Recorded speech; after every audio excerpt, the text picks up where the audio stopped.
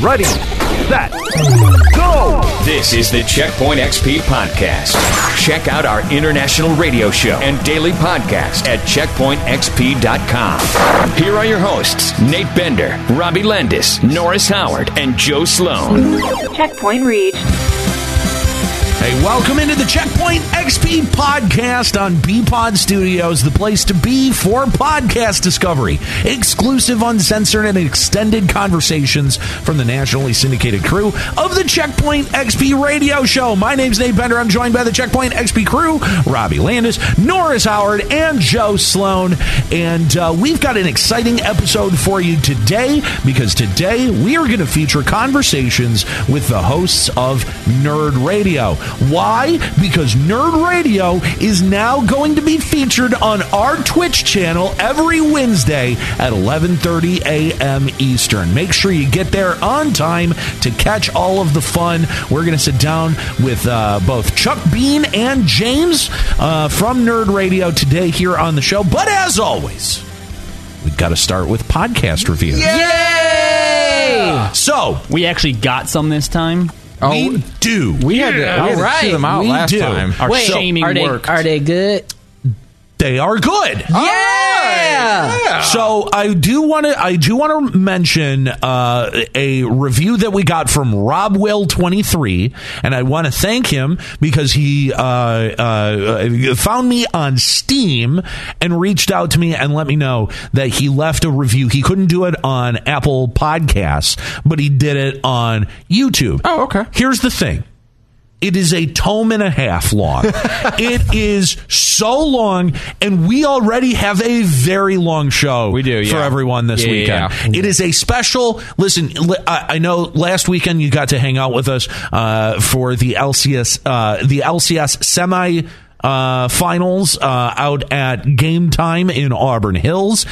This weekend, we are going to be out at the Little Caesars Arena, cheering on, whether it's Cloud9 or Team Liquid. You're going to be cheering, is the point. We're going to be cheering. We're going to be enjoying the weekend, and we're going to be collecting interviews that you can hear on The Daily Show here on Monday at twitch.tv/checkpointxp, or, of course, as a podcast over at checkpointxp.com. So we've got our work cut out for us this weekend, but we wanted to give you an extra long show for you to enjoy over the weekend and let you know about a new show that's going to be here on our Twitch channel. So that's going to be coming up here today. Rob Will, I want to thank you for your very long review, but I don't want to spend that long reading reviews here on the first segment of the show when we've got so much other things to do. Yeah, we'll get to it next week. That's right. So I am going to read. Let's. You want to do two? You want to do two? Let's do two ones. All right. Our first review today comes to us from Hupset. Hupset. Like it. That's awesome. Hup. We haven't hupped in a while. No, we haven't. But I hope that they're okay, because it sounds like they're Hupset. Boo. Yes, that's right. Anyway, Hupset says, awesome. 5-star rating. I've been listening to you guys for a few months since I heard you come over my airwaves in Houston on ESPN 97.5. See, don't sleep on your local radio affiliates, man. Radio will never die. Subscribed to the podcast a couple months ago. I love the chemistry and passion you guys put into your show. Normally don't leave reviews, but I understand wanting to be validated. So this one's for you guys. I'm upset. It really is for our fragile egos. Isn't that what this is for? Oh, it totally is. So our second podcast review comes to us from R. Lennon72. R. Lennon? R. Lennon. Oh, okay. Yes. I assume John's brother. Maybe. Okay. I don't know. Interesting. Oh, long lost son. I thought Lennon, like the people control the means of production. Lennon. No. Oh, okay. Anyway, the title is "Love These Guys." A very short but sweet review. 5 out of 5 stars to have Joe review me again. Wait, what? When he reviewed our audience, he reviewed the audience. Okay. I'm looking, what's going on R. there? Lennon was a big fan of that. Gotcha. Oh, all right, okay. Cool. All right, Fair nice. enough. Fair enough. So there you go. Those are 2 new podcast reviews left to us on Apple Podcasts. If you want to have your review read here on the Checkpoint XP podcast, then make sure you leave the review. You got to do it over at Apple Podcasts, or if you leave it somewhere else, let us know. Yeah, make sure you tell us. Right? That's Checkpoint XP on Apple Podcasts, and connect with us, of course, on social media. Checkpoint XP on Facebook and Twitter, and Checkpoint_XP on Instagram. Coming up next on the Checkpoint XP podcast, we're going to sit down with James from the Dave and Chuck the Freak Show, as well as Nerd Radio, once again, here on the Twitch Point. Twitch Point. Damn it. Here on the Checkpoint XP Twitch channel, twitch.tv/Checkpoint. It's now XP. officially the Twitch Point. God damn it. We're going to be right back.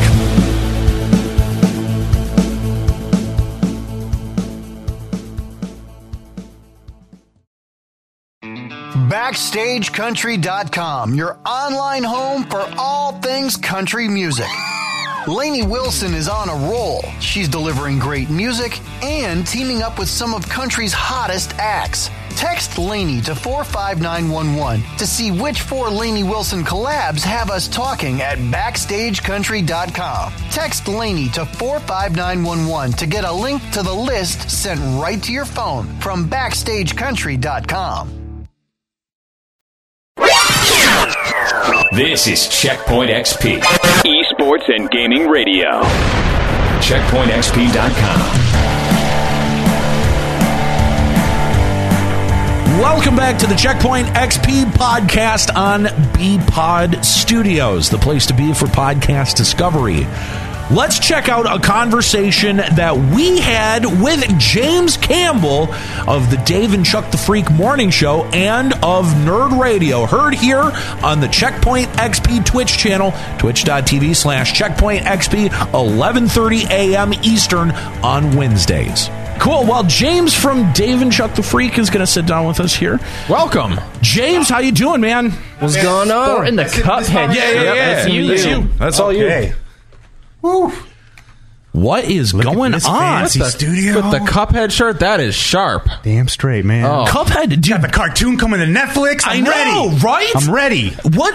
That just came out of nowhere. Oh, I know. did. All of a sudden. But again, that comic that we saw where like Netflix is just trying to get whatever they can because Disney owns everything else just makes more and more sense It's with true. every Absolutely, passing yeah. day. Yeah, it's very But true. I want that, though. Start a bidding war for every IP. I want everything. Just buy everything. And that's the thing, man, is Cuphead, when you saw it, you instantly went, oh my God, the animation of this is so amazing. This That's is true. so great. It's I would watch this as a cartoon. tailor-made No, you're right. for a cartoon. No, so you're why totally not? right. It makes sense. When you play it, you feel like you're part of a cartoon. You feel like you're from a 1930s cartoon. Yes. You have a starring role in this cartoon animation. To the point where I don't know how they did that. I don't know either. I mean, I know it took them a very, very long, Very long time. to make Cuphead. Hand-drawn graphics, man. I Who would've still thought? right, like, but I still don't. Like, from a fundamental point of view, understand how they pulled it off as well as they did. It's amazing. The animation is what brought me into the game completely. Yeah, totally. And then the frustration of being able not to beat these bosses kept me there. Yeah. Kept me going. Were you a fan of like the old like Max Fleischer cartoons, or like the old Superman? Steamboat Willie. Yeah, like Yes. like the early Disney Yeah. sort of stuff. It brought me with so much nostalgia when I saw this. Like, I just saw like the preview or whatever, like a trailer for the game, and I was like, that's pretty cool looking. Did you ever see the trailer for Bendy? It was like Bendy and the Ink Machine. Yeah, have not. It's sort of similar. It's like 1950s, like taking an I see era the action back. figures and those toys. Yeah. But when I'm shopping for my designer toys, I see those all the time. I didn't even know what Bendy was. Yeah, No, yeah. they do a horror game based around kind of that style of animation. It's basically about a guy It's who really used clever, to use actually, the yeah. ink machine to create these cartoons, but there's like a horror Really? tinge to it. It's That's really awesome. cool. Okay. Yeah, it's Look very into pretty it. cool. Yeah.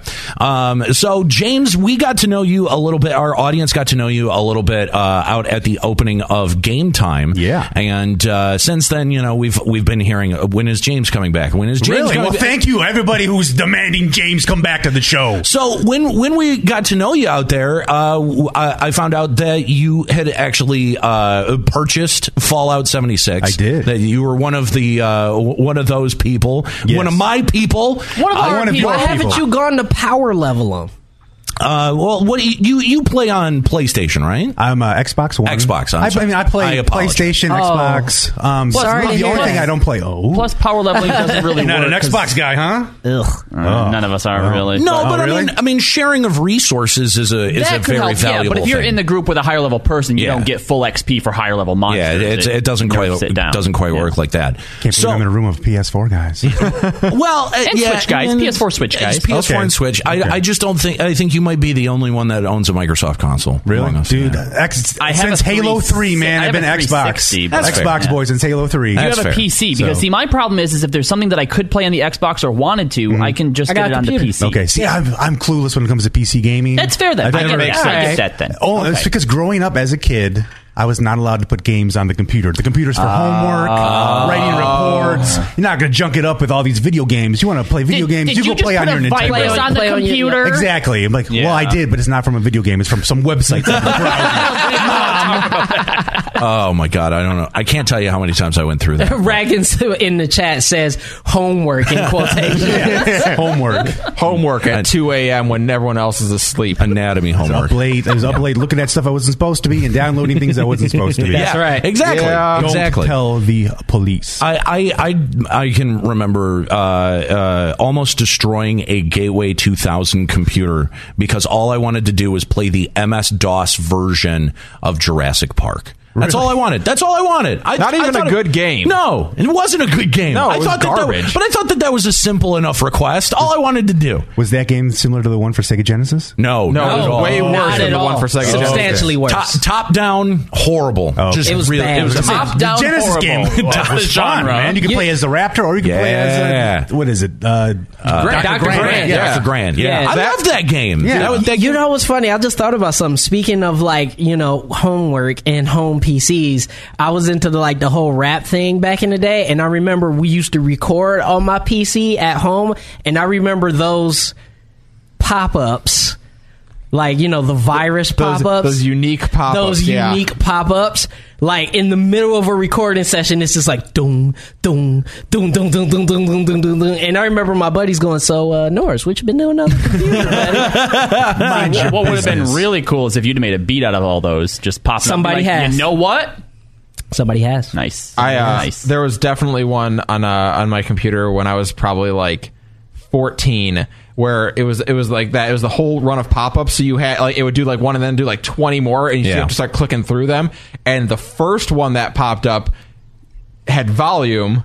And just announced loudly to the world, "Hey everybody, I'm looking at gay porn right now." And that happened while my grandparents were over. And nice. They thought that was interesting. I will never forget them mentioning to my parents, we're worried about some of the things that Joe might be looking at on the computer. Joe's looking at gay porn. Yeah, pretty He's always much. looking at gay porn on the computer. He's even announcing it. He's looking at gay porn.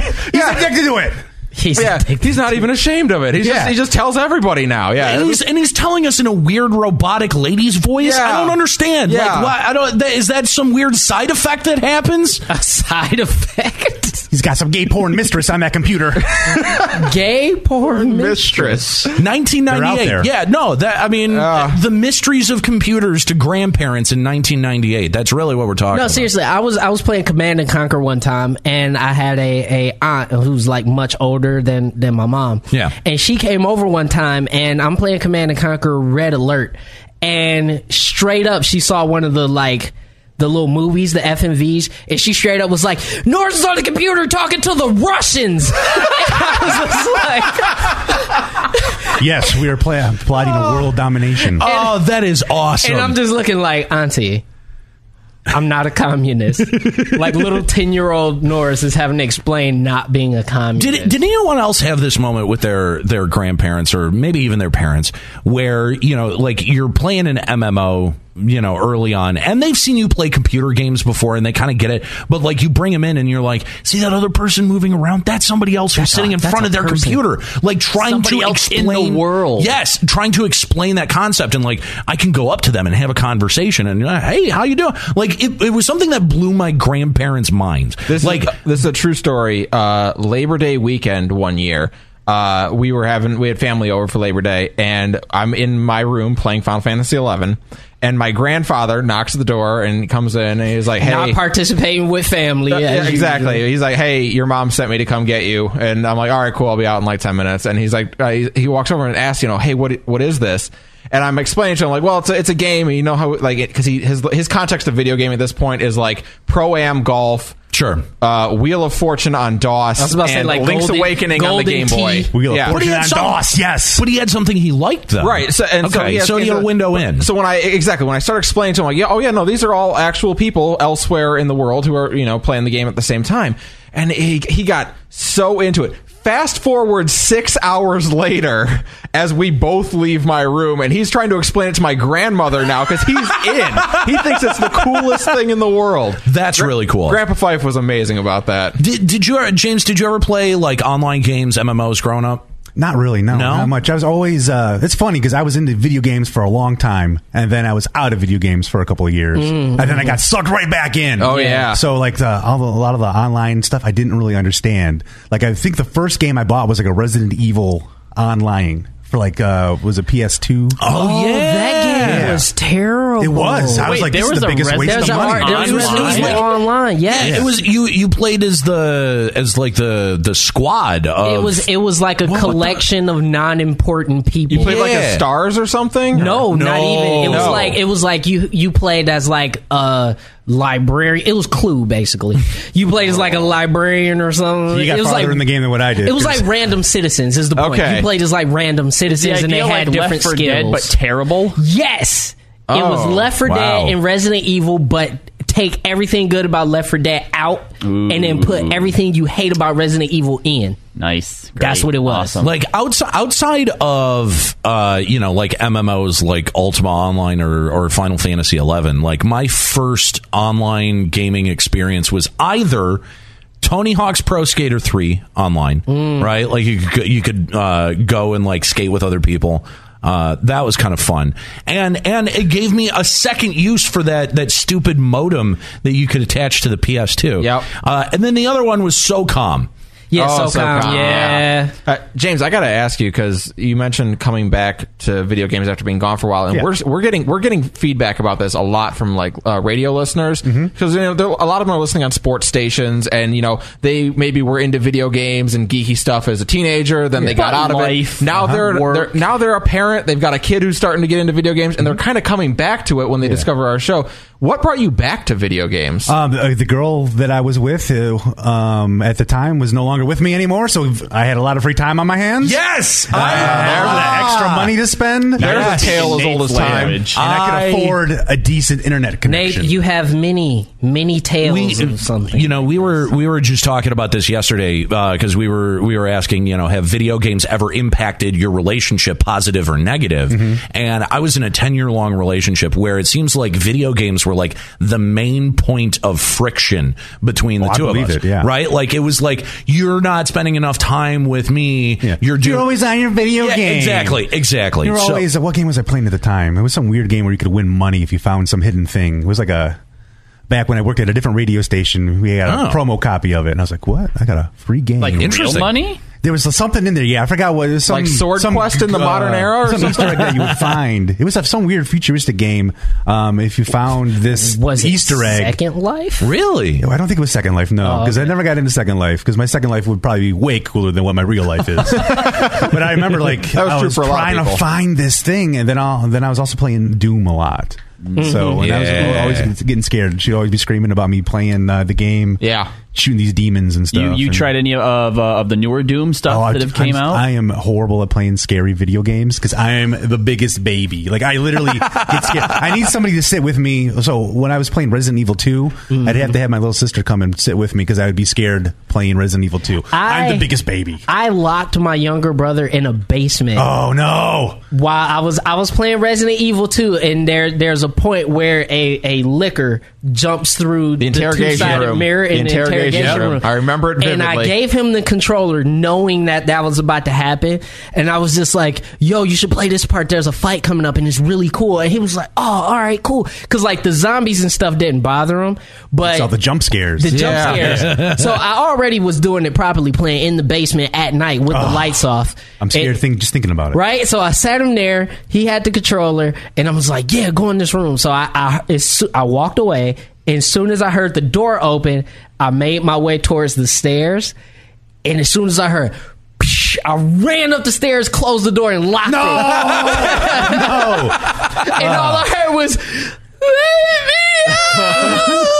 Oh, man. So probably scarred him for life. So over the weekend, I binge watched season 3 of Stranger Things. I keep hearing it's good. It's so really good. You should definitely check it out. But there's a very kind of climactic moment. It's a scary TV show, right? So there's a climactic moment, and I am just sucked into the moment. Like I'm watching, probably this close to super immersed. Yeah, to my computer screen, and from behind me, I've got blinds. Like I've got windows about this big. Right. Okay. And so I've got these kind of paper blinds behind me. And as this like very heightened moment happens, the blinds tore and fell. And I went, I let out a shriek that I don't think I could imitate it. I literally I was ready for police to arrive at my door for like one of my neighbors calling the cops. Someone's been murdered. Yeah. Right. You didn't yell it. It escaped you. It did. Yeah. You can't imitate that kind of noise. And it was odd. Like one of there's only 2 times where I've ever been truly kind of like frightened like that. The other time I was watching The Babadook. Have you ever seen the Babadook? The Babadook. Love that movie. I remember that right? one. So right at the climax of the movie, I'm watching it with my girlfriend at the time, and it's the moment where the Babadook gets pulled back into the basement. Yeah. Right? Okay. As soon as that door slammed, the power went out. You got some crazy coincidences going on in your life. Power went out, and both of us are sitting there like, what? This place is haunted. What do we do? And both of you were like telling the other one like, well, you got to go get it back on. I'm not doing it. The Babadook's going to get you. You got to go downstairs and flip that switch. I mean, it was a brand new house that she had just bought. It was huge. Like it was like a bigger house than like I were used to. Yeah. Like I live in an apartment. Like I can check the 3 rooms that I have in 30 seconds. Right. So I'm like, she's like, go down in the basement. I'm like, I don't want to go down in the basement. She's like, check under the bed, check behind the couch. So I have a question, just in terms of coming back into gaming and in the games that brought you back. Like, what are you playing right now that's got you still right into now? it? Well, the game I play the most right now is Realm Royale. So I play that a lot, and I play a little bit of Rage 2. Yeah, nice. We're hearing a lot of people play Rage too. Well, because talking about the Fallout 76, everything that I missed in Fallout 76, I feel like I'm getting in Rage 2. No, okay. I always feel so desolate and lonely and depressed when I play Fallout 76. But in Rage 2, I'm like, hey, we got all these crazy punk rock bad guys. There's more people here. It's not just me by myself trying to hunt a mole rat to eat and live. Right. I'm not going on these weird crazy quests where I gotta get clean water. Sure, yeah. Oh, well, adding on to Norris's question, because it's something we've also been asking people, what game right now are you most looking forward to that isn't out yet? Oh, man, looking forward to that isn't out yet. I'd have to see a list of games, because it'll always change. It might sound lame, but the remake of Battletoads. There's nothing lame about that. I want to play that. Okay. I want to relive the Battletoads experience. Did you see the latest trailer for it from E3 this year? Unless I was not a fan of the art style. I'm not a fan of the art. No, I love it. I think really? It's great. Yeah. Oh, I feel like it's like a Teen Titans Go version. It's like Saturday morning cartoon. I mean, yeah, I'm a cartoon guy. I love. It could be great. Like there's a lot of people out there who just like abjectly hate Teen Titans Go. I think it's a hilarious. Teen Titans Go is hilarious. I love watching that show. Yeah, I'm fine with the animation style. It could be okay. I just think, I mean, like in my own head when they had announced it, I'm like, I really want that sort of like very comic book-esque style, like Turtles. Yeah, that's exactly Turtles. it. Yeah, but I mean, I guess I don't know. I don't like wanted change. high-res pixels. No, yeah, that's what I wanted. I wanted high-res pixels. Man. I just don't like change. I just want to be able to beat the turbo tunnel. That's all I want to be able to do. Without a game genie. The answer probably is you will not learn to beat it. I have only get to the third stage in the new one. Forget it, man. Well, actually, you might be, because it'll be like auto save and stuff like that. Yeah, right. Yeah, that's true. You don't have to play through from the beginning of the game every time you get a game over. modern conveniences of modern gaming. Yeah. That makes sense. You know what? I hope they do. I want more games to do stuff like that, though. I want more games to just be like, no, this is an old school game. So you get 6 like lives. Cuphead. Yeah, here's your lives. And if you screw it up, you're done. Start over. That's Back it. to the beginning. Start over. I mean, the problem is like games don't take, games nowadays are 40 hours to beat, not 3 hours to beat, or a half hour. But tell that to the 116 hours I've plugged into Fallout 4. I mean, but that's what I mean, though. Like, But that game if is you built to died be played at that much. 100 hours into Fallout 4 and had to go back to square one as soon as you died, But like, you okay, can't do that. Also, games like that today, like that game doesn't take 116 hours to beat. No. There's more in there for you to do. But like a game like Celeste, right? If I ran Celeste perfect, no deaths, that game probably would have took me like 2 hours. Yeah. But Yeah. it's because it's built for trial The and challenge, error yeah, and yeah. the challenge. Then it padded the gameplay. And that's likely what Battletoads, I think, will end up being, too. Yeah. It's sort of the same sort of thing. Which, I mean, that's fine. I mean, give me the original challenge of Battletoads. I like that. Well, if you're remaking Battletoads, you might as well make it hard again. Yeah. But I mean, how many of us It was sat in Dark here- Souls before Dark Souls. Yeah, but how many of us sat in here and said how much we liked Celeste because it was hard? Yeah, that's true. You know what I mean? Well, all of you cheated to beat it, but Cheaters.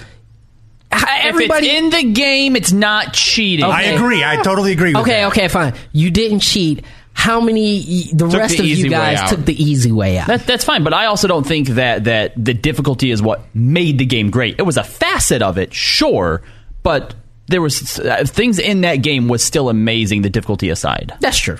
I give you that. James, have you heard of this e-girl bath? Oh, God. The girls who's selling her bathwater, the streamer, Yes. the cosplayer, or the influencer who's selling her bathwater. Yes. Yeah. Well, if you guys are into her bathwater, I'm also selling my used bong water. It's going to be half the price of what her stuff is. But yeah, I have heard of her. Well, I did see that someone in the chat first of all said that they would buy your bathwater earlier. Oh, they would? They did. Yep, there you go. So yeah, I mean, we're asking people your thoughts on it. I think it's ridiculous, but at the same time, What's ridiculous? Her or the people who buy it? people that are Both? buying it. Yeah, okay, yeah. Like. Because our opinion has pretty much been respect the hustle. Yeah, like I get it. Hey, if somebody's that email, you want to send me that email, I'll sell that person my bathwater. Sure, Totally. We'll negotiate a deal. You want my Find used him on boxer Twitter. shorts? We could sell that to you too if you want some of those. Right. It's just crazy that people are going to buy this bathwater from this chick. What are you going to do with it? There are rumors. There have been various uses for the bathwater. Drink it. Some people have drank it. Okay. Another person vaped it.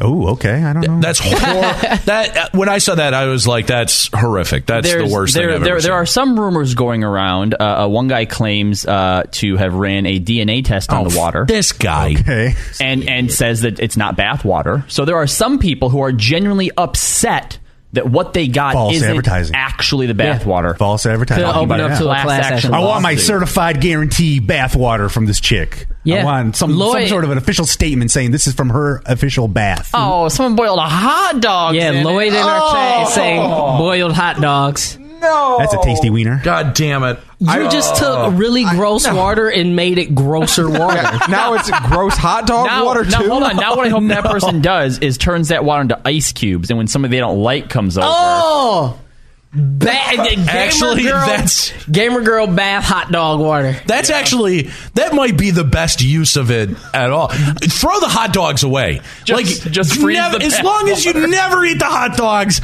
I'm okay with that. That if is you eat the also- hot dogs, I'm assuming that you have some kind of weird fetish. That's also assault. Like, that's a biological attack. Biological attack. I don't know that it is. If this microbiologist is right, it's just tap It's water. just tap water. Yeah, Alleged microbiologist. Alleged microbiologist. I can't believe that I'm saying this, but I think I would genuinely be upset if it wasn't her bathwater. Like, I respect the hustle so much. I love that she's doing that. But if you get people to pay you $30 for a jar of your bathwater, the least you could do is actually have it be your bathwater. Oh my gosh. You know what I mean? Actually take a bath in it too. Right, like, not just sit in the tub and spray yourself down with the hose so you're on Twitch so everybody can see you get all wet and exactly. No, if you can get because you Can I just get a video of the other thing? I'd rather have a video of the other thing. Exactly, but if you can get like you sit in one bathtub of water is probably like I don't know 50 or 100 of these jars. That's that's we're talking thousands of dollars per bath. Yeah. The least you could do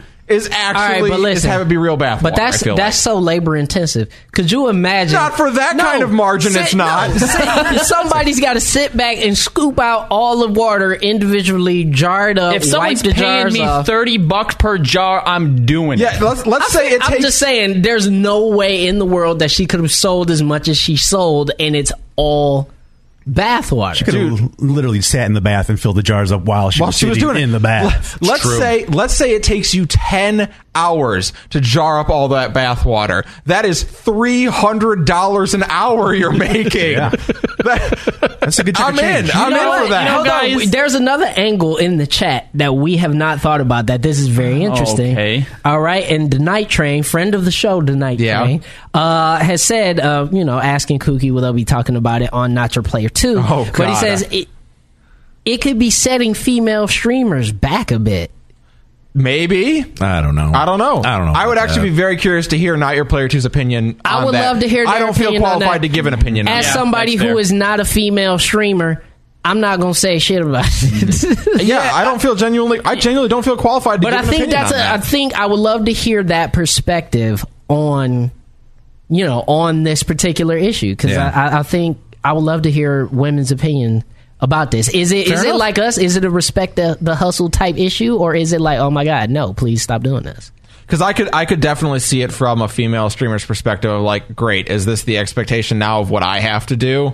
Do I need to start doing that? Yeah. Well, but wouldn't that sort of be like, well, looking at like Dr. Disrespect and going like, well, do I have to get banned to be successful? Because he came back to a huge amount of fanfare. Yeah. And to be honest, when we talked about the Dr. Disrespect issue, that's actually kind of the concern that we had, is that, young streamers on the platform will look at that and go, well, that's the model for success. I've got to break the rules. I've got to get in trouble. And then Twitch will come and slap me on the wrist. Well, and I'll tell you from my experience, I have already been banned from Twitch once. Have you really? I have not got any huge success. I feel like there's a baseline success you have to already have for that to pay off for you. Do you need a story on Dexerto? Really quick, do you guys think that Dr. Disrespect does his own Twitter? No, not anymore. No, absolutely not. Okay, because there was a tweet that went on the other day. I'm like, is Doc drunk? It was one of the first to ever use in the world a firsty strike grenade ion formanuit live on twitch.tv.Dr. Okay, well, if he's not doing his own Twitter. That was probably actually him. Okay. That looks like a fat-fingered tweet if I've ever seen it. That was more than fat-fingered. Somebody was drunk. He sent that tweet from the bathroom. Yeah, I'll bet he did. If he didn't send that tweet, he definitely needs to hire someone new. Someone lost their job for that. He got a lot of people losing their jobs in his camp right now. Yeah, you guys, let's go back 15 years, and you were to tell yourself, what's gaming going to look like in 15, 20 years? Oh, so we talking about 2004, 2005? Yeah. I mean, how many of us was like, by that time, I bet, we'll be like, in VR and like, doing all kinds of cool stuff like that. Fast forward here, and we're just talking about gamer girl bathwater. No, you know what I thought it would be? I thought, honestly, gaming would be what No Man's Sky said it was supposed to be. That's what I thought. What Star Citizen is trying to be. Yeah, that's what I thought the next logical step for games was that we would be able to create a whole galaxy of locales and cities and planets and all that stuff, and it would be no problem. Well, they're trying for game companies, and that's the thing is now we're seeing with the advances they're making in AI programming. Now, 10, 15 years from now, I do believe that's exactly what because AI will make it. Because there are people even right now they're still trying to do that. Beyond Good and Evil 2, that's the type of stuff that they're hoping to do in there, and with stuff like what Stadia is maybe bringing and the AI cloud-based developing and stuff like that. It's possible. I don't even think it would be 10 to 15 years. Maybe. I don't know. But it's just in 2004, I thought that by now that would be I didn't think we'd be talking about e-girl gaming bathwater, though. That is true.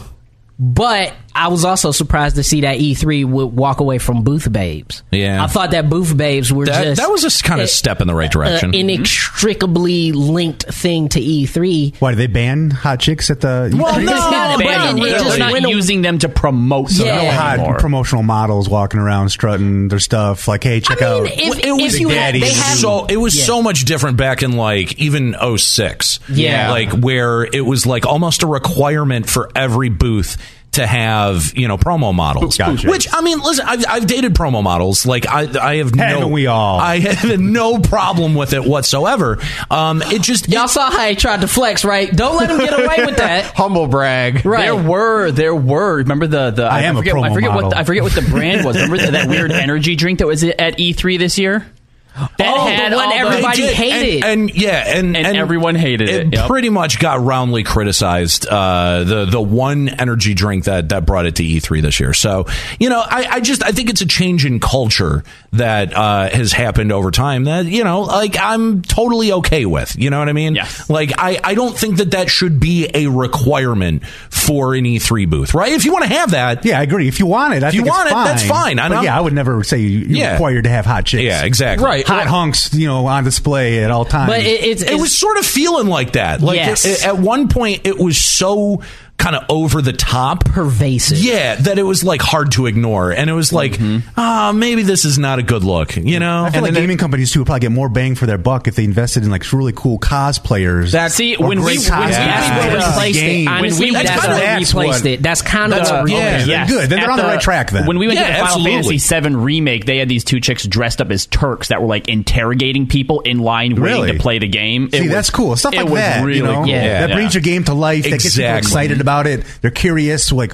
why? Who is this character? Right. What's his deal in the game or her deal in the game? Oh, I want to check it out. yeah. No, I mean, I can remember, G4 segments. Did you ever watch? Oh man, you're taking it back old school. I know, TV right, time, man? But do you remember when G4 would go out to E3? They would just interview booth babes that like weren't even remotely. That was a segment. It was an entire segment, and it just made you go, yeah, maybe this is not entirely necessary. Well, they just know this is going to get the ratings. That's true. 'Cause Yeah, the guy yeah. that's up late. If G4 was on when I was watching it, it was always on like late night.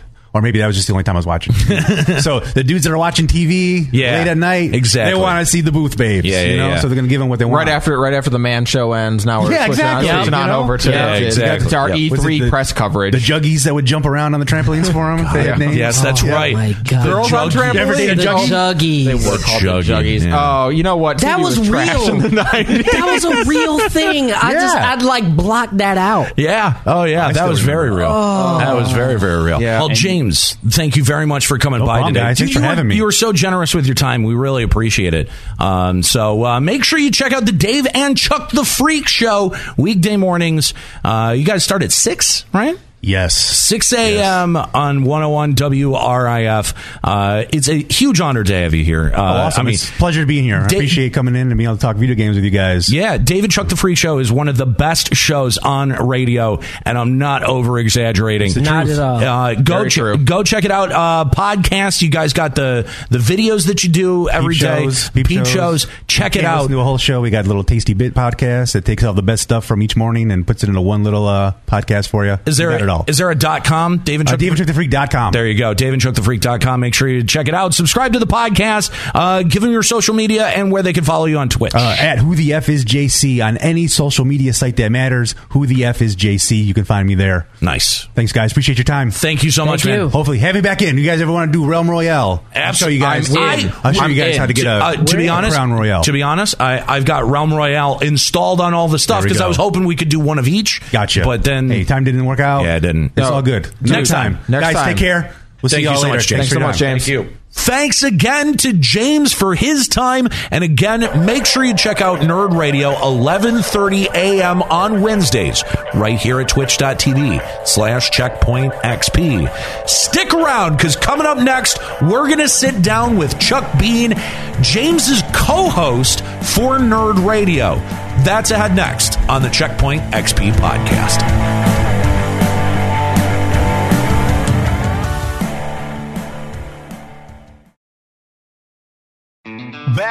BackstageCountry.com, your online home for all things country music.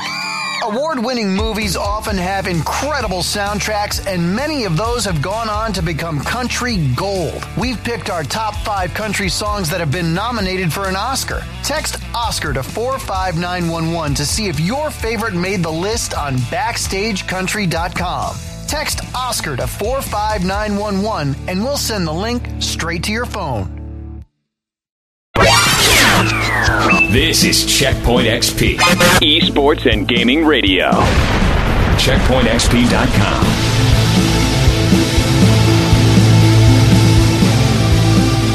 Welcome back to the Checkpoint XP podcast on BPod Studios, the place to be for podcast discovery. Let's check out our conversation with Chuck Bean, host of Nerd Radio, heard at twitch.tv/CheckpointXP Wednesdays at 11:30 a.m. We've got a special guest in studio hanging out with us, Chuck Bean from Nerd Radio. What's going on, man? Hey, what's up, man? How you doing? You got so much energy, Jesus. I didn't see Red Bull in that Hulk hand over there. No, my God. You know what? It just it comes from the depths, and when the cameras go on, so does the energy. Yes, exactly. How you doing, man? I'm great. How are you, man? I feel like I've been to the penthouse now. Everybody says that about up here. Is it really that? Is it that stark? Have you been down to the slums? Well, we haven't trodden amongst the peasants in a moment, I suppose. Think about it though, because Jello probably gives us the most crap, and they really do just have them down in like a box down right? there. Yeah. You know? I worked in that box for like 4 years. So you should know. This is a stark difference. Listen, this studio is fantastic, but the studios downstairs are also we have fantastic. 7 windows, man.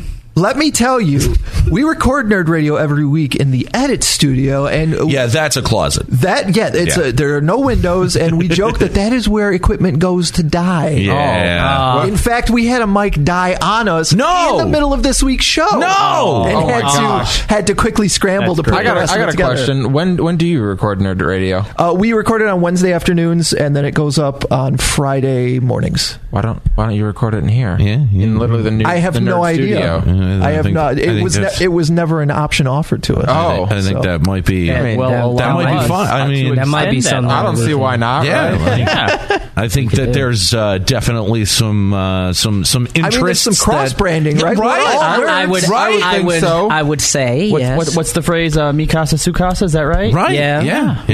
Yeah, I like it. You know, either you gonna speak Spanish or you're not gonna speak Spanish. So for those that may not be familiar with Nerd Radio, why don't you tell some of our listeners like what you guys do? Nerd Radio is a podcast that's offered as part of the BPod Studios network. Is recorded here in Detroit, Michigan, as part of WRIF.com. Myself, Al Beck, who is a producer on the Dave and Chuck the Freak Morning Show, and James, who is also part of the Dave and Chuck the Freak Morning Show, get together every week, and we talk about we kind of skim over the headlines of what's going on in the worlds of nerds. Initially, I put the show together because I used to get very excited when one of the morning shows here in Detroit, before I even got into radio, would talk about the TV show Lost. Oh, yeah! You just made a best friend. Oh no! Pandora's box has been open. I was so excited. They would talk about Lost, and I'm like, this is something I'm interested in. And then like 20 minutes later, they talk about college football, and I don't care. So when I got into the building and into radio and stuff like that, I was like, well, what if we just did that? What if we the video game part, or the nerd part? Just talked about what's going on in the world of comic books, because I'm a big comic book nerd, or what's going on, what TV shows we're watching, we're streaming or something like that, what video games are we playing, kind of thing. And that's kind of what it morphed into. That is awesome. I was a big fan of Lost. We know.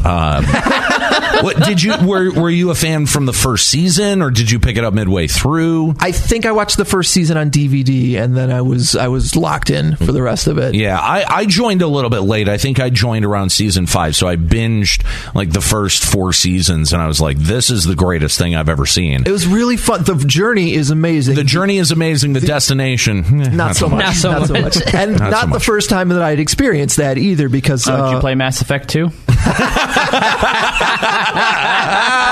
I did, but 3 is the one where I'd argue is I meant is that. Mass Effect as well. Yeah, okay, yeah. I was like, don't you be talking Mass Effect too? No one's you will gonna get talk no Mass Effect slander in this. Yeah. I realize No, I'm not in at your all. house, but I don't want to have to fight one of you if you're going to slander Mass Effect 2. Am I gonna have to cut a bitch? No, but I mean, like that was the beauty of Lost. It's funny. It's like the same thing just played out with Game of Thrones, right? Where it was sure. like, like people really loved that show, but hated where it went. Yep. You know what I mean? And I always find that so fascinating how that's so polarizing. You're right. But I got into it on the level where, like, I don't know if you remember in the last season where they did sort of like this promo thing where they had Paul Scheer going around. Like, Paul Scheer was a big fan of Lost. Yeah. But he was going around doing like it was like an ARG where you would get hints to where a URL would be,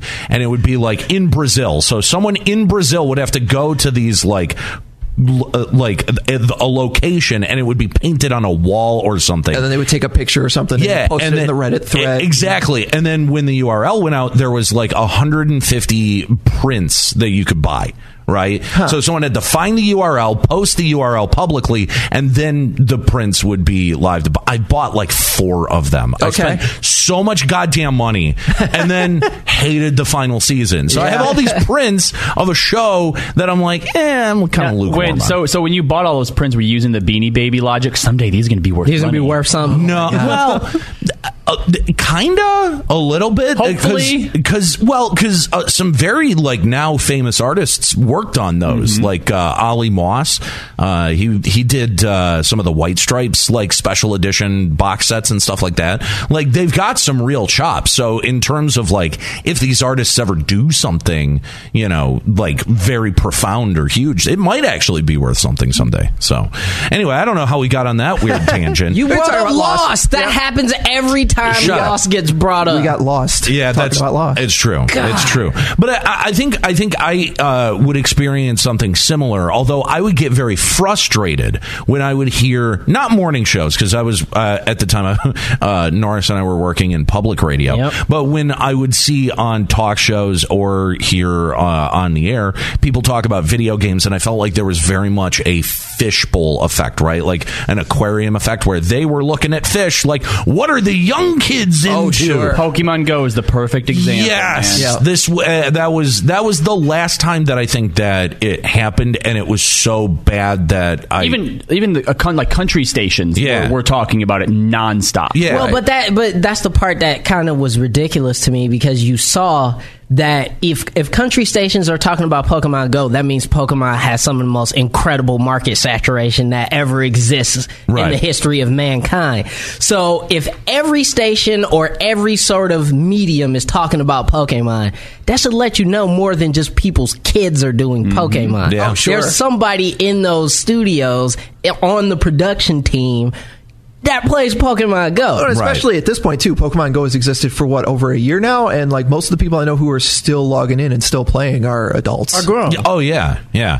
It was funny. I saw a tweet not that long ago that was like, that first few months of Pokemon Go was really the closest we'll ever have to world peace. Oh yeah. That's it. That's it. It's all downhill from here. It's all downhill. And it has been. Now we're back to I'm almost absolutely hating each sure. other. Yeah, there were massive drops in crime rates worldwide because Pokemon Go at first came out. Massive drops in robbery, massive increases in trespassing and vandalism. Yes, that's true. Okay, yes, that's fair. Dude, I would be leaving here on like a Friday night and driving through Ferndale to go home, and there would just be mobs of people on either side of the street, just like, people in Flint braved the outdoors. Still didn't drink the water, but You braved the outdoors. That's no, the listen, best. I saw folks walking around with their phones out in the hood, and when I say the hood, I mean the hood, going to gyms and stuff, which first of all I used to be like, why is there a gym here like this in an abandoned church somewhere? But people would be walking around, and I mean, let me be straight up with you, folks who look like they would not necessarily be from the hood. And it was just a very interesting experiment, because you would see a group of folks and they would come together, and then you would see another group of folks and they all got their phones out and they look at each other and I thought something was about to happen. You know what I mean? Like it was about to be like a West Side Story style fight. Nah, Pokemon was about to happen. Instead, they both were like, and they would take the gym, and I would watch the whole thing, and I'm just like, this is it. This is how we solve everything. We solve racism, bigotry. We solve it all with Pokemon. That's it. As it turns out, dude, I'll never forget that first week walking around with my girlfriend at the time, and just walking around and looking across the street, seeing two other people walking their dog, but both on their phones, and being like, Given the Robert Redford meme. Yeah, you think, and then sure enough, one of them yells over at me, Snorlax down that way. And I'm like, all right, yeah, for sure. Chuck, you were a pretty enthusiastic Pokemon Go player, right? For sure. My girl Amy is way into it, but yeah, it was the kind of thing that I will still hit. There's a gym right around the corner on the way home here. Yeah. That is like is it the clock? Yeah. And I'm like, so you're the one that I would fight. I think so. I'm Team Valor. Yeah. So yeah, I'll put. I've got a Snorlax I call Samojo, and I'll stick him in there. Okay. Or my. I can't remember what that red insect that Scyther turns into. Sizor. Yeah. My Sizor is named Gundam Wang, and he's sometimes in there. He's got for a while. I had a shiny Kabutops that I was putting in there for like pretty consistently. Okay. He has a Pokemon, a Snorlax named Samoa Joe. That is a Pokemon and a wrestling reference. Yes, it is. How is this the first time we've talked to him? How is that possible? Yeah. Yep. It is always fascinating working in this building how often you can walk by somebody and not know. Yeah. That you guys are both into the same thing. For sure. All it takes is that one. That's how I met my fiance. That's how I met this guy. Yeah, it's true. Not his fiance, by the way. We're not engaged. Oh, no, not at all. I think you guys would make a beautiful couple. We would have cute kids. That's what I'm saying. The thing cute is, adopted kids. That somehow would both still have beards. we'll have that.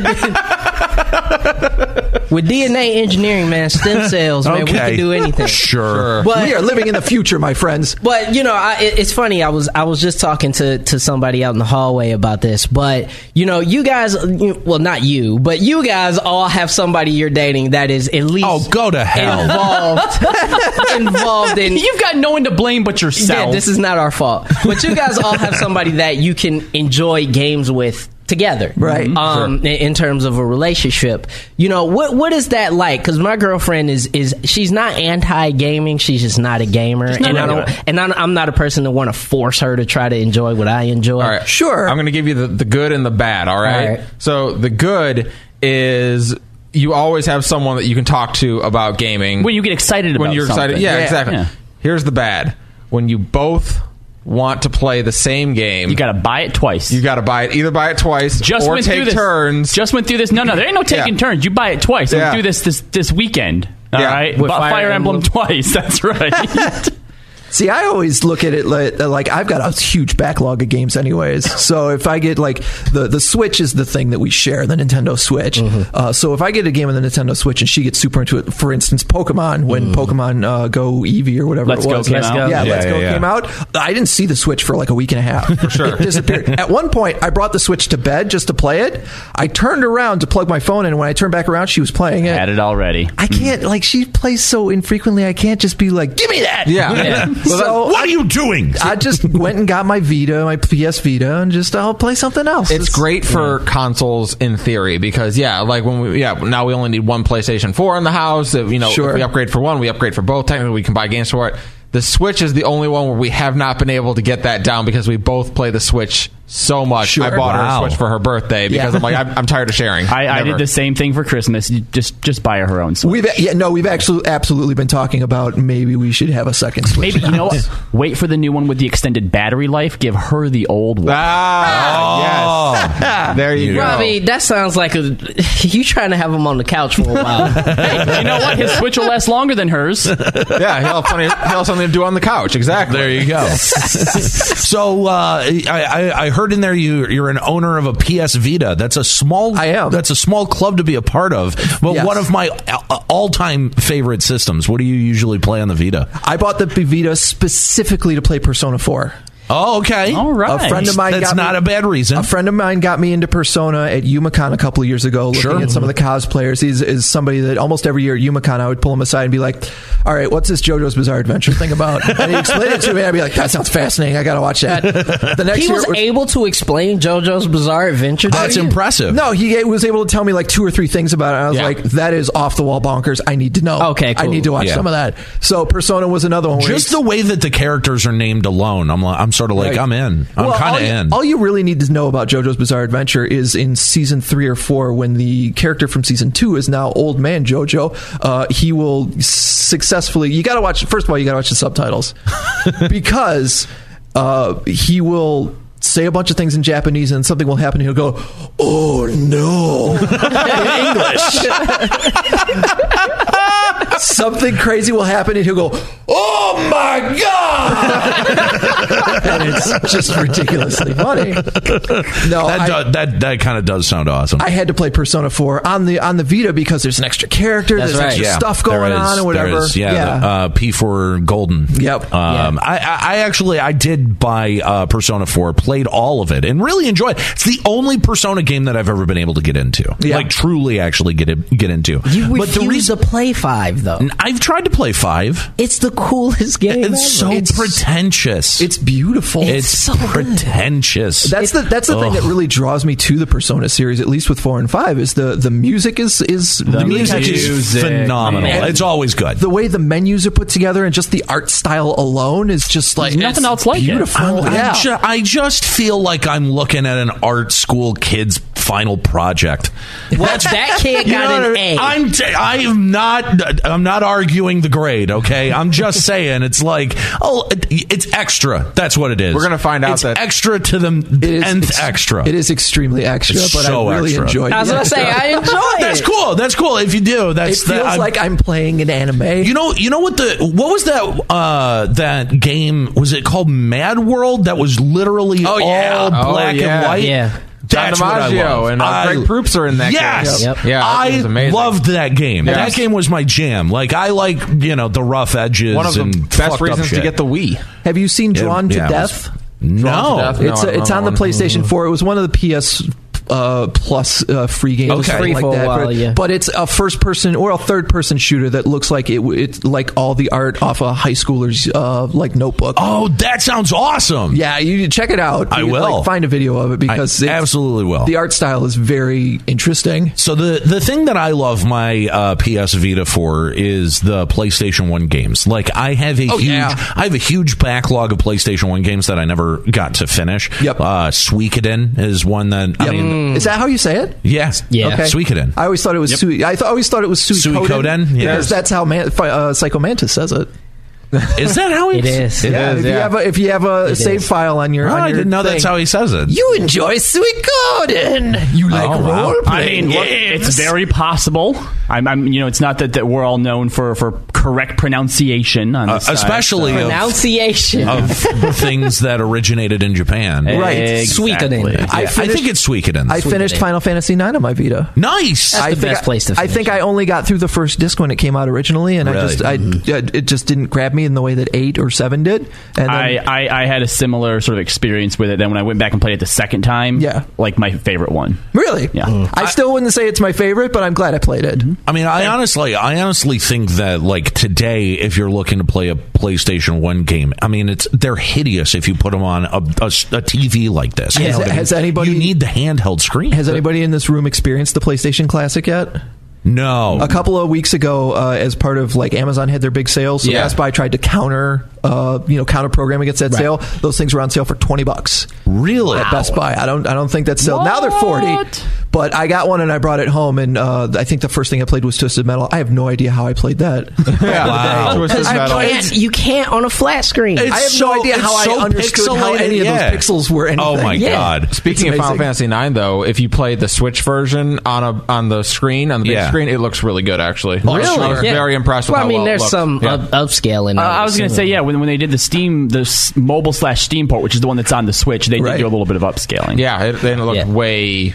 Like, it didn't look hideous. Yeah. So I got to ask a question. So we're talking about Final Fantasy. What is your favorite Final Fantasy? My favorite Final Fantasy. Oh man, that's a tough question. Let's see, I think there's 1, 2, 3. I think there's 4 different answers in this. There is 4 different answers. Can I add a caveat to this? There is my favorite, and then there's the best. Okay. Yeah. I like where this is going. We're already in good territory. Right? Yes, because that's my favorite Final Fantasy is 8. Yes, I love the card. The card game in that is exactly the way those card games should Triple work. Triad's the best. I love Squall. That's the sound of me judging you. That's fair. No, that's fair. Nobody's perfect. I will admit the story is as convoluted as they get. Yes, some of the graphical some of the graphic stuff is the drawing system not great. You're the best looking guy here. What are you talking about?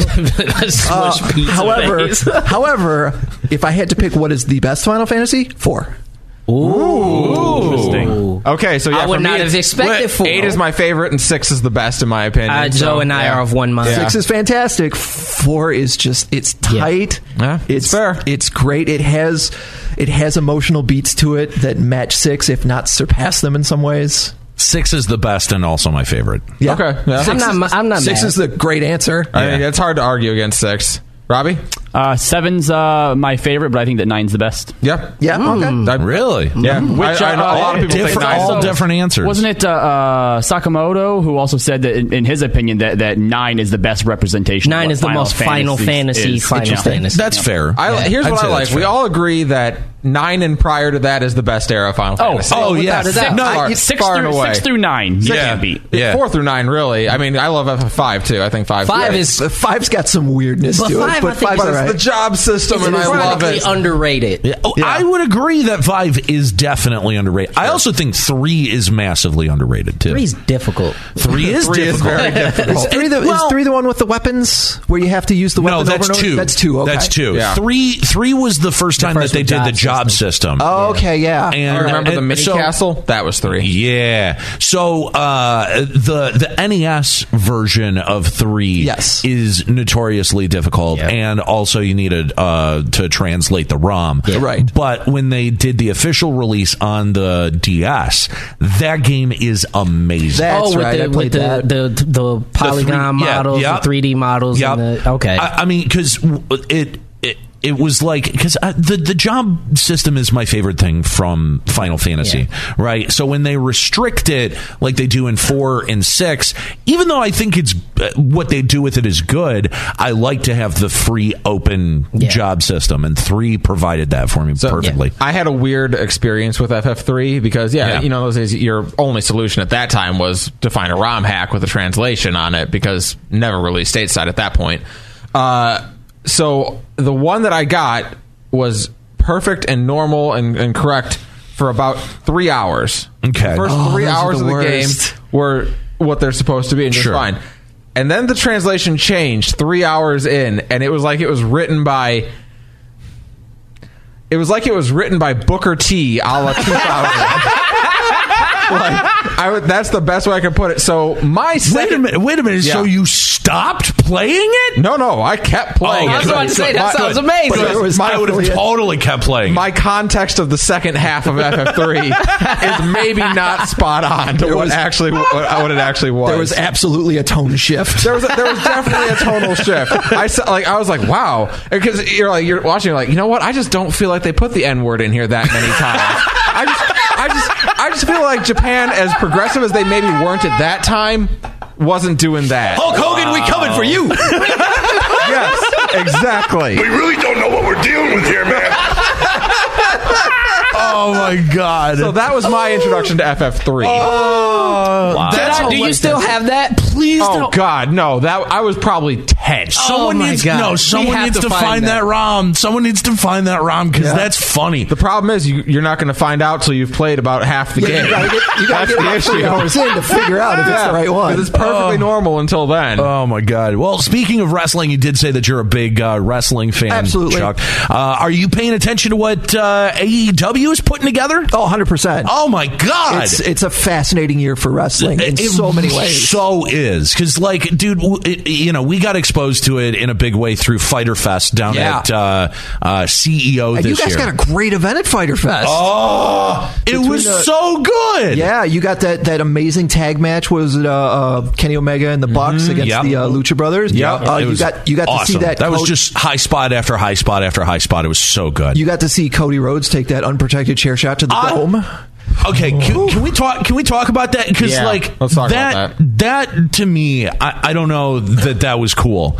Like, I mean, that's the thing that I find fascinating is in 2019, like universally, the entire world saw that shot and went, "No, we don't do that anymore." Don't do it. Correct. Like literally, it would have been perfectly normal in the 90s. We'd have cheered and lost it. That was a Monday Night Raw staple for a couple years. Man, people just taking shots in the face. As soon as I saw that chair shot, I literally thought Chris Benoit in my head and went, "Nope, I don't need to see that spot anymore." Totally. I don't ever want to see that. Do you guys still think you'd be talking about it if it wasn't there?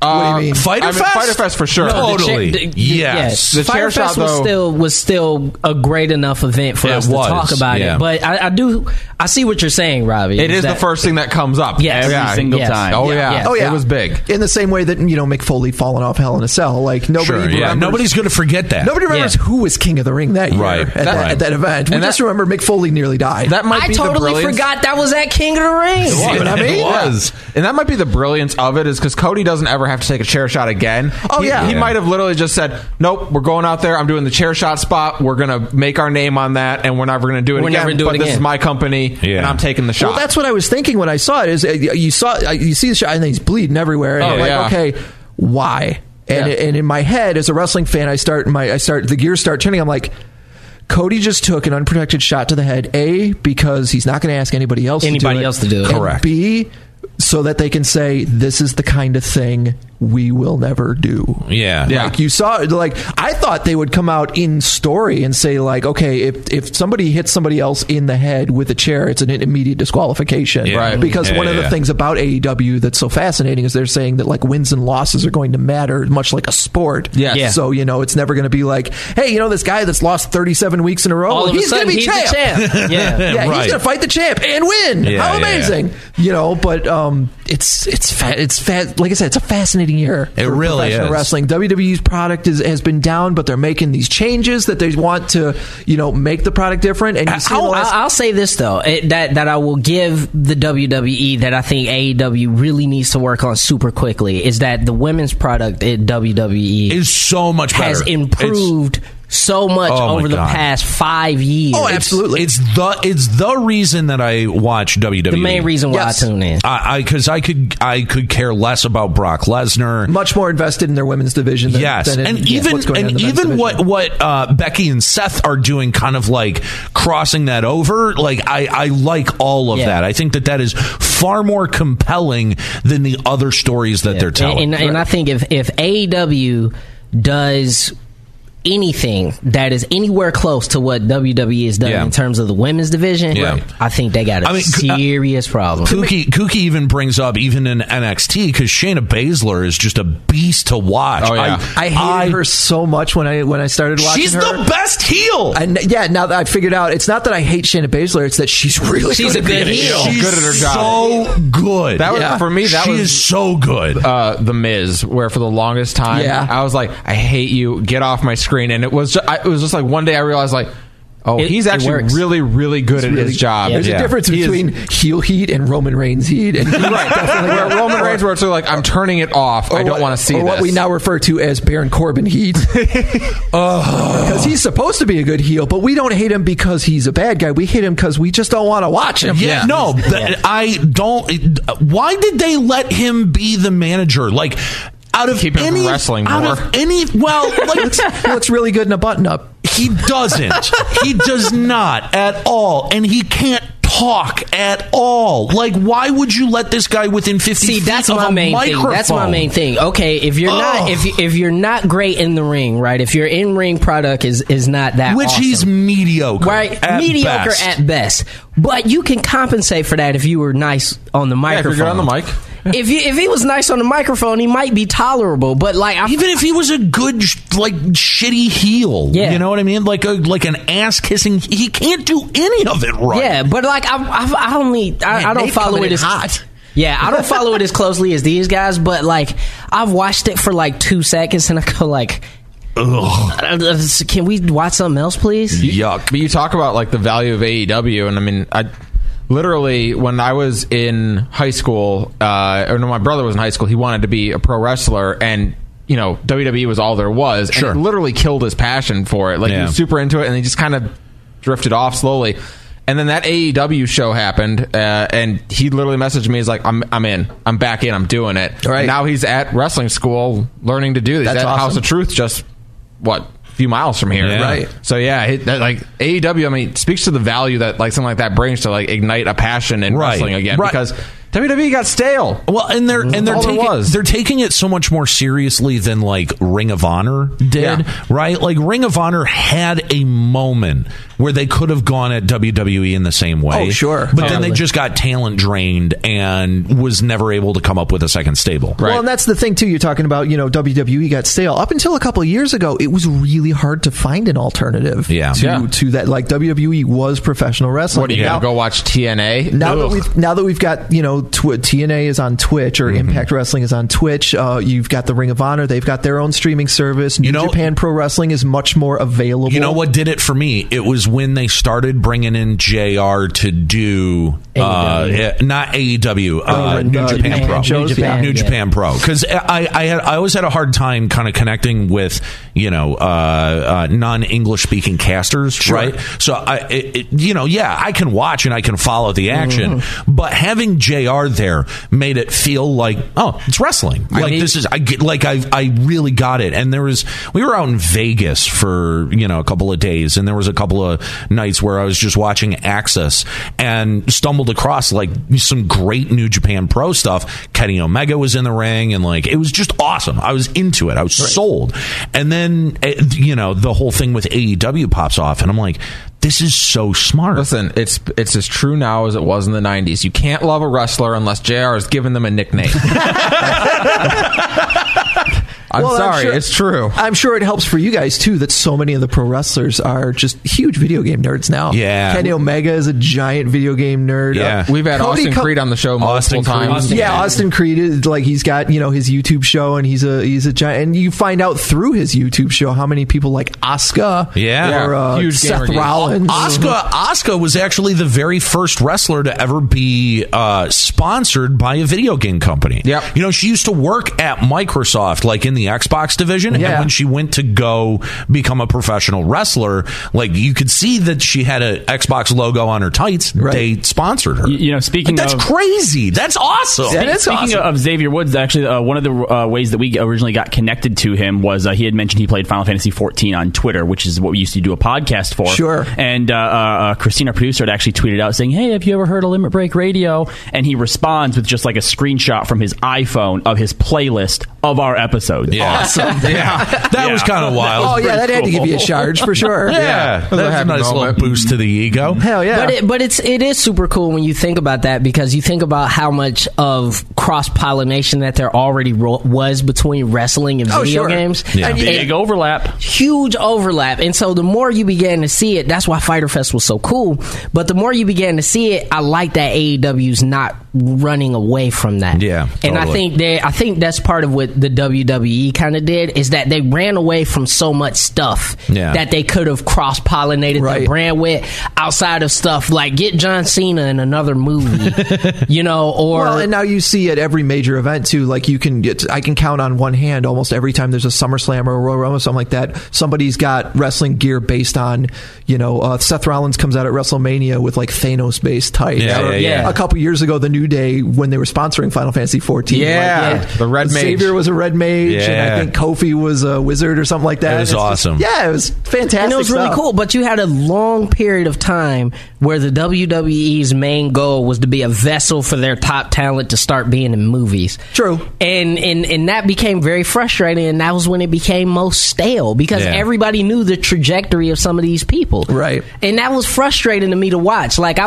was heavy into the Attitude Era. heavy, just like most people. Yeah. Heavy into the Attitude Era. So The Rock, Stone Cold, all these people are like my heroes. And then after The Rock became a certain age, I'm like, all right, this guy's probably about to branch off and start doing some other stuff. He starts doing a couple movies.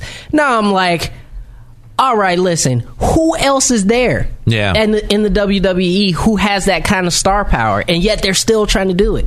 Yeah. You know what I mean? Because Roman Reigns is in Hobbs and Shaw. He is. Do you John find it Cena, hard to Randy get? Orton are trying. Yeah. Do you find it hard to get invested in wrestlers when you think that, like, well, they're going to go do something else? Oh, Yes. without a doubt. Yeah. Without a doubt. That's why every time Brock Lesnar comes to the ring, I'm like, I can't. I don't care. No, it's I don't know anybody. That's 4 F5s in a row. Whoop-de-doo. I can't care because after 10 minutes in the ring, he looks like a boiled ham. he blows up real fast. Yeah, he does. Dude, so we have to ask you, favorite all-time wrestler, retired and still active? Ooh, good question. Good question. Man, oh man.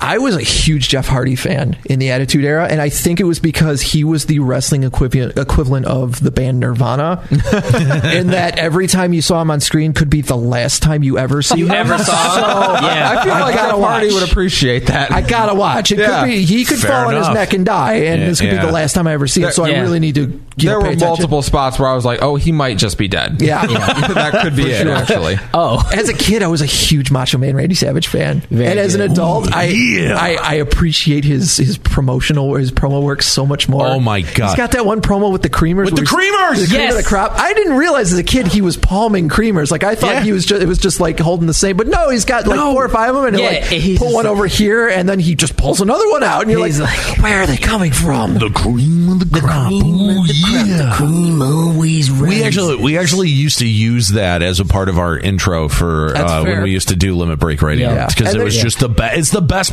promo ever cut in wrestling history. He's got another promo Amy just found on YouTube and showed me, and then we did it on her like Instagram with one of those goofy filters on or something like that. Yeah. But like it's him and Sensational Sherry, so he's the King, Randy Savage. Macho King. Yeah, Macho King, and he's screaming about being better than the best. Sherry's like, he's better than the best. You have no idea what I'm talking about. Get out of camera. And then he says something. I remember this. He's like, come back in here. And she's like, better. And they get in an argument because like Miss Elizabeth would just meekly like just stand next to him and just agree with whatever he said. Sherry was just a would different. argue with him. Yes, it was great. How much cocaine does it take for that promo work to happen? It it has to be a mountain. The Mega Powers handshake. Like, yes. Oh my God. That is absolutely cocaine fuel. Oh, for sure. That's where that drop comes from. That we really don't know what we're dealing with. It comes from the Mega Powers handshake. It's like we can't make contact because we just might blow up the whole planet, brother. Yeah, for sure. No, and the best part about that promo is Randy Savage. He's like, "Yeah, I'm on an emotional high right now," and the camera zooms in. And he goes, "I don't think I'll be coming down for a long period of time." And I'm just like, this is really kayfabe right now, because what is real, what is fake? I don't know. But that is so funny. Speaking of dope promos, though, for me, Scott Steiner. Number one, Scott Steiner. Yes. For me, though, like that's why I've got a Pokemon called Samoa Joe. SAMO. Senor Joe. Because he's fat. Samoa Joe. Senor Joe. The numbers don't lie. And they spell disaster for you at Sacrifice. I got a magnet of Scott Steiner that at the Comic-Con, and I put it on the fridge, and then like because me and Amy will constantly just yell up and down, "It looks like it's covered in Twinkies." And I had to tell her, I was like, I didn't put Samoa Joe on the fridge like to shame us into not eating. He's looking at like I don't support Samoa Joe, or I don't support Scott Steiner, body shaming Samoa Joe. Right. It's more along the lines of, look at this absolute disaster of a human being. This is hilarious. Yeah. Oh my God.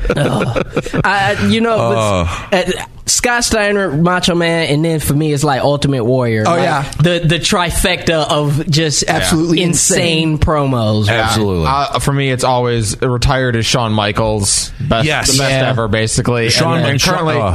I will watch anything if Chris Jericho's in it. I know he's getting up there in age, but Chris Jericho's incredible, and he still is like Jericho's great. He's reached that point where he knows anything he does will work, and so now he just doesn't care. He does anything.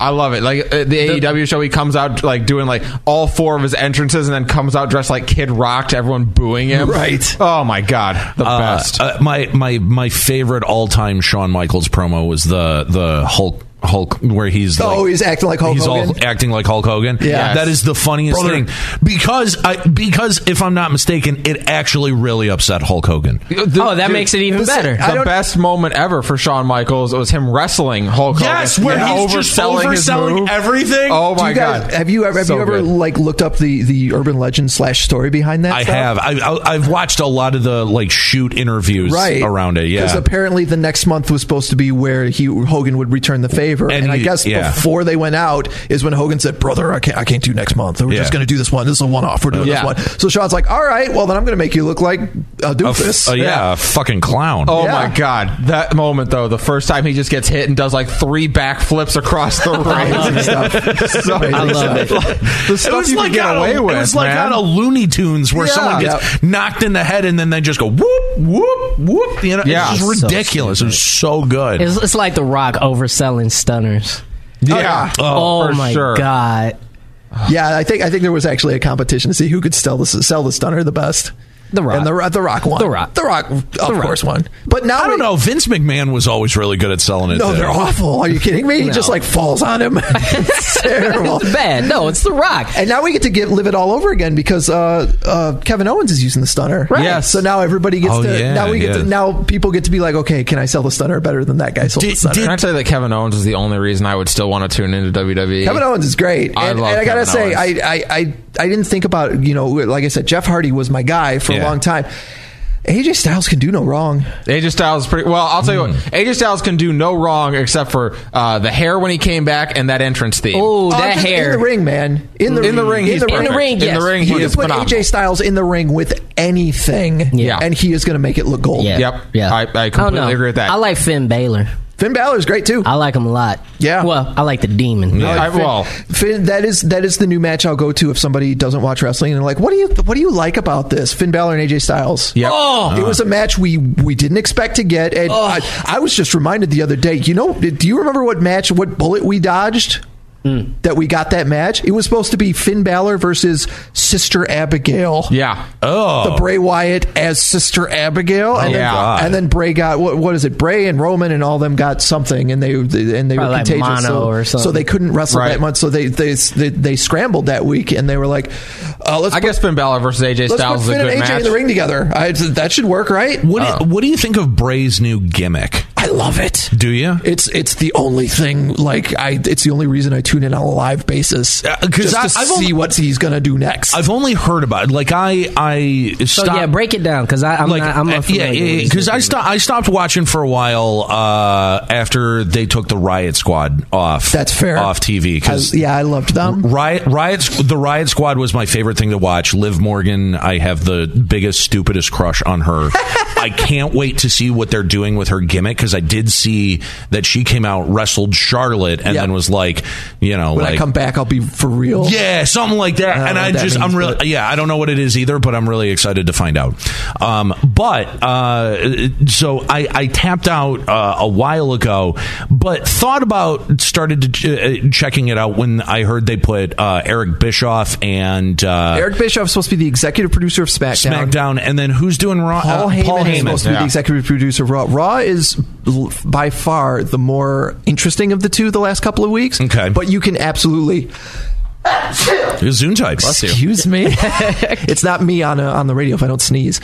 You can absolutely see Eric Bischoff's influence week to week. Just last night, in a bad way. No, last night SmackDown ended with Roman Reigns was supposed to announce who he's going to face at SummerSlam, and just before he got to the interview segment, this bunch of stuff just fell on him. And they ended with the crew pulling all this bunch of stuff like road cases and some of that iron pipe piping that they use for the staging and stuff like that, just like ka-chunk on top of Roman Reigns. Wow. That is Eric Bischoff, right? And then they're pulling it off. And that's how they go off the air, is with like, what in the world? Who pushed stuff over on Roman Reigns? Oh my god! And like that's some crazy Attitude Era stuff. I'm like, all right, I'm here for that.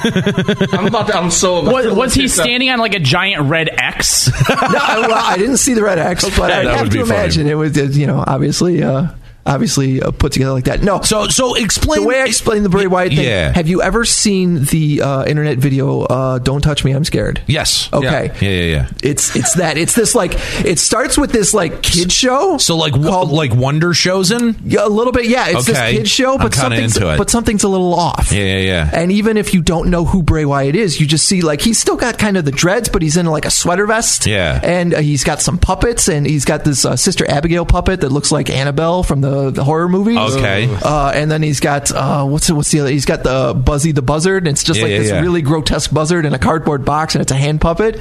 And he talks to them, and he like does these, like Mr. Rogers' Neighborhood kind of things, but it's Bray Wyatt doing it. So you're like, the first couple of weeks, you're like, what in the world is this? And then after doing it for a couple of weeks, you would get these flashes, like the camera would cut to like the same set but dark with like crazy lighting, and him wearing the Slipknot looking mask that looks like the Joker.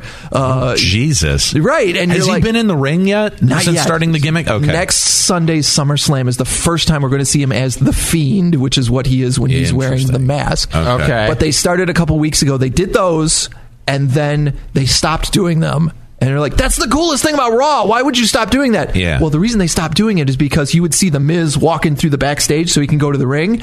And then, like, Sister Abigail would peek around the corner from behind him and then go back. And you're like, they're infesting the show. They're like doing little Easter eggs, right? Sort of thing. They're not in the show anymore, but you have to look in the background. They're in the show. And then a couple of weeks ago, I think the first one was actually during the Raw reunion where they had all the old guys in there. Yeah. And Mick Foley was in the ring, just talking about how cool it is to be back on Raw. And then all the lights gradually went down, and there was this noise, and then you hear Bray Wyatt laughing. And the lights started coming up like these spotlights, and the Fiend was in the ring, and he gave Mick Foley the mandible claw.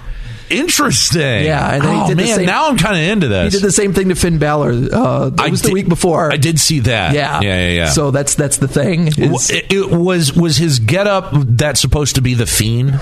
It's called the Fiend. Yeah, but it definitely looks like it's a little bit Slipknot, a little bit the Joker from DC Comics. In there and stuff. And interesting. It's this fascinating. Bray Wyatt is a great character because he brings that Undertaker supernatural aspect to it. Yeah. But unfortunately, they've booked him like garbage. Right. So he has lost at WrestleMania, him and when he had the Wyatt family, which was like this creepy redneck family. Right. It's like they created the character. They're like, okay, we need our new undead wizard character because our old undead wizard character needs to retire. But they're going to job him out to absolutely everybody. Yeah. They completely forgot that the Undertaker showed up and won like every match for like a year. Yeah. Like he's got to be he was scared. an unstoppable machine. You have to the monster characters like Kane and the Undertaker. You have to survive them. You don't beat them. You survive them. Well, right. And even when you win the match, you just barely scrape by, and then inevitably they focus on somebody else and you're free. The bottom completely fell out of that gimmick with the Randy Orton match where they had shit projected down onto the ring as if that was supposed to do something. Right. Yeah. I was into it, but at the same time I was like, Randy Orton's going to beat him and it's going to suck. Right. Yeah, exactly. And it did, and it was. Did suck. Yeah, pretty much. So before we let you go, let's talk some Marvel, because Robbie, you've been pretty quiet. No Spider-Man.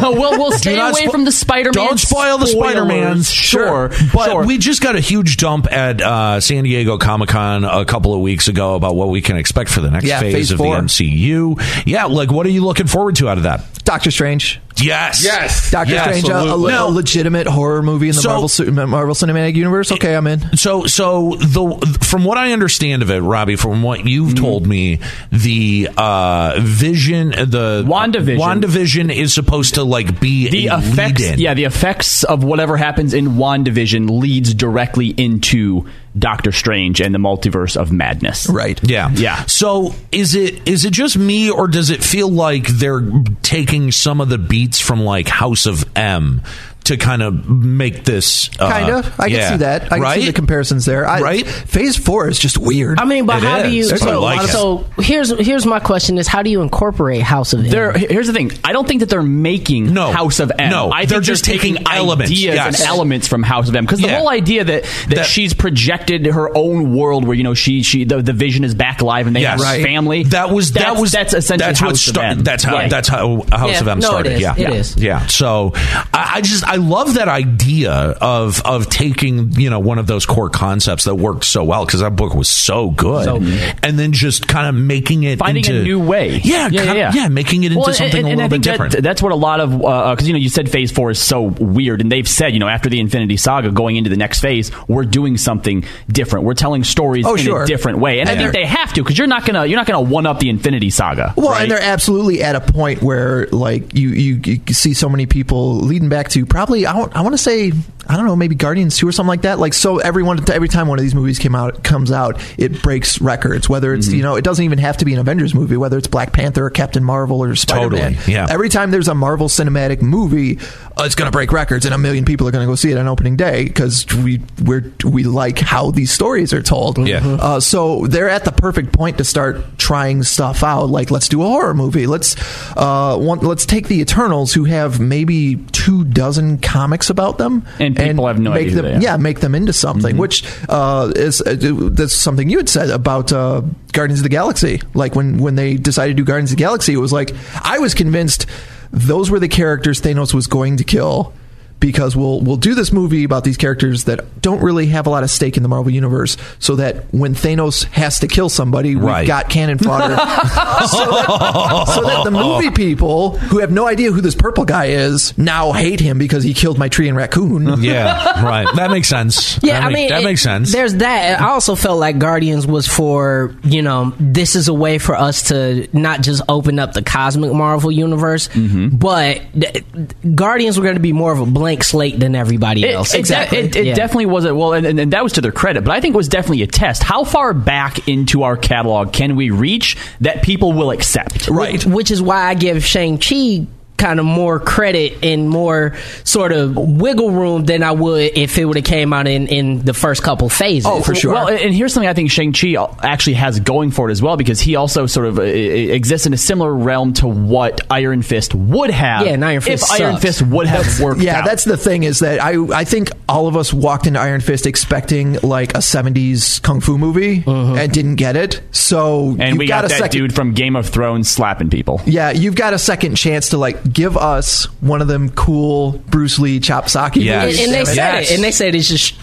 it's a kung fu movie. Yes, and I like that. Well, and I mean, if you think about it, a lot of the other Marvel movies really kind of embody a certain genre. Right, of they're film. not just superhero. Exactly. Movies right. Yeah, Captain America. The very first. Piece. The first one was a period piece. The second one was a straight up Jason Bourne movie. Yep. You know what I mean? Like, I think that they played with genre as much as they played with the heroes that they could, and I think like the obvious move, if I'm Marvel, is okay, I want to extend to the cosmic universe. Your first thought is, oh, Silver Surfer, duh, right? But they didn't have access to him, so they had to, like the creative thinking that the Marvel team had to do, given the access that they had to the heroes that they had, they made all of the right moves. And it keeps us on our toes so much as well, because, leading up to Infinity War, we knew that Adam Warlock wasn't going to be there. And so every discussion we ever have was, who's going to be in Adam Warlock's role? Sure. Who's going to take on that part?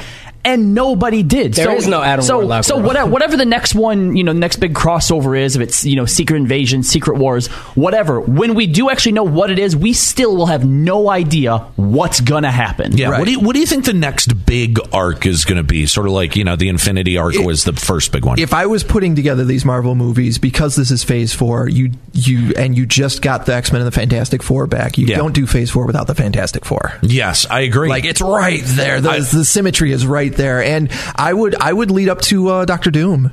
for the second. Yes. Or maybe because if you're talking Fantastic Four, the two big ones are Doctor Doom and Galactus. Yeah. Like, let's. But then you can't do Galactus without the Silver Surfer, in my opinion. I can see that. If the next saga is leading to Galactus, you have time to bring the Silver Surfer. If I have to try and top Thanos, then I guess the next thing is Galactus. But man, I got to figure out a way to not have a giant dude in a purple helmet. or a giant dumb. Cosmic fart cloud. Right. That's the thing that's the most fascinating to me about the Marvel Cinematic Universe movies is when you get a character that the comic book version is so incredibly hokey that this could have went sideways real easy. Totally. The most recent Spider-Man movie, it did not occur to me until I was sitting in the theater how easily you could have got Mysterio wrong. And they did him so There was no spoilers in there. You're Look fine. at the comic book version of Mysterio. He's wearing a goofy green outfit and he's got a fishbowl head. Yeah. And that's a dumb character, man. My one complaint is that nowhere in that movie did they make fun of the fishbowl head. It's true. Yeah, That's they right. should have. But again, when I watch Doctor Strange, when Dormammu shows up, he's another one. You look at the comic book equivalent of Dormammu. That's dumb. a goofy character. It's stupid. But the way that it's a man with a long cloak and a flaming head. Yeah, right. But then you see it in the movie, and it's that's terrifying. That's kind of cool. Awesome. Well, and that's why I'm pretty excited about the whole horror angle of Doctor Strange, because if we're talking about dealing with like Dormammu and Mephisto and all those types of characters, that's hell basically. As Marvel's version of hell. So I'm pretty excited just to see visually what they try to attempt with it. It's gonna be nuts. I want that New Mutants movie so bad. I don't even want it to be connected to anything. I just want it. Just you filmed it, release it. A show now? Like it's gone through it's changed. Yeah, so much. It was supposed to be a horror movie, and then they had to do reshoots, and I don't think you're ever going to see it, man. Look, I think Phoenix was the end of the Fox sat through stuff. Dark Phoenix. I feel like you owe me my New Mutants movie. I'd be inclined to agree with you. So guys, I have to go take a phone call. I need to leave you with an image, though. I truly believe that there are pictures that will be seen by people in the future, and they'll have to try and understand the context of what they just saw. So I'm gonna there's a lot to unpack in this one screenshot. Okay. What are we looking at? Oh my goodness! There's a lot going down in that image. That is professional wrestling in 2019, everybody. It sure is. Kind of is. Well, Chuck, man, we have been having a blast with you here. In fact, losing track of time, having so much fun hanging out with you. Thanks for having me. Again, tell everyone where they can find Nerd Radio. Download Nerd Radio as part of the BPod Studios network. We're on iTunes. We're on Spotify. We're on anywhere you get your podcast. But we most importantly are on WRIF.com on the podcast page every week.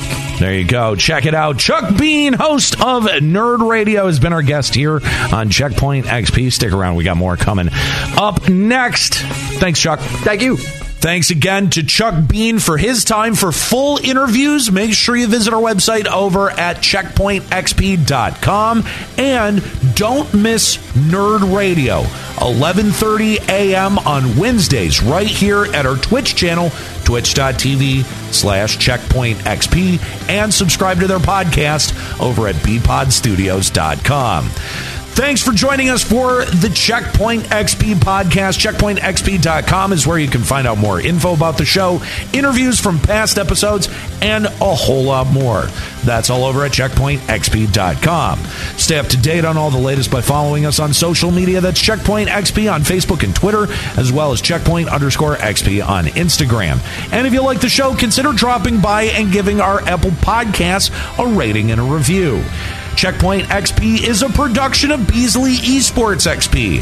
Our theme is provided by the band Weird at Last. For the Checkpoint XP crew, Robbie Landis, Norris Howard, and Joe Sloan, my name's Abe Bender.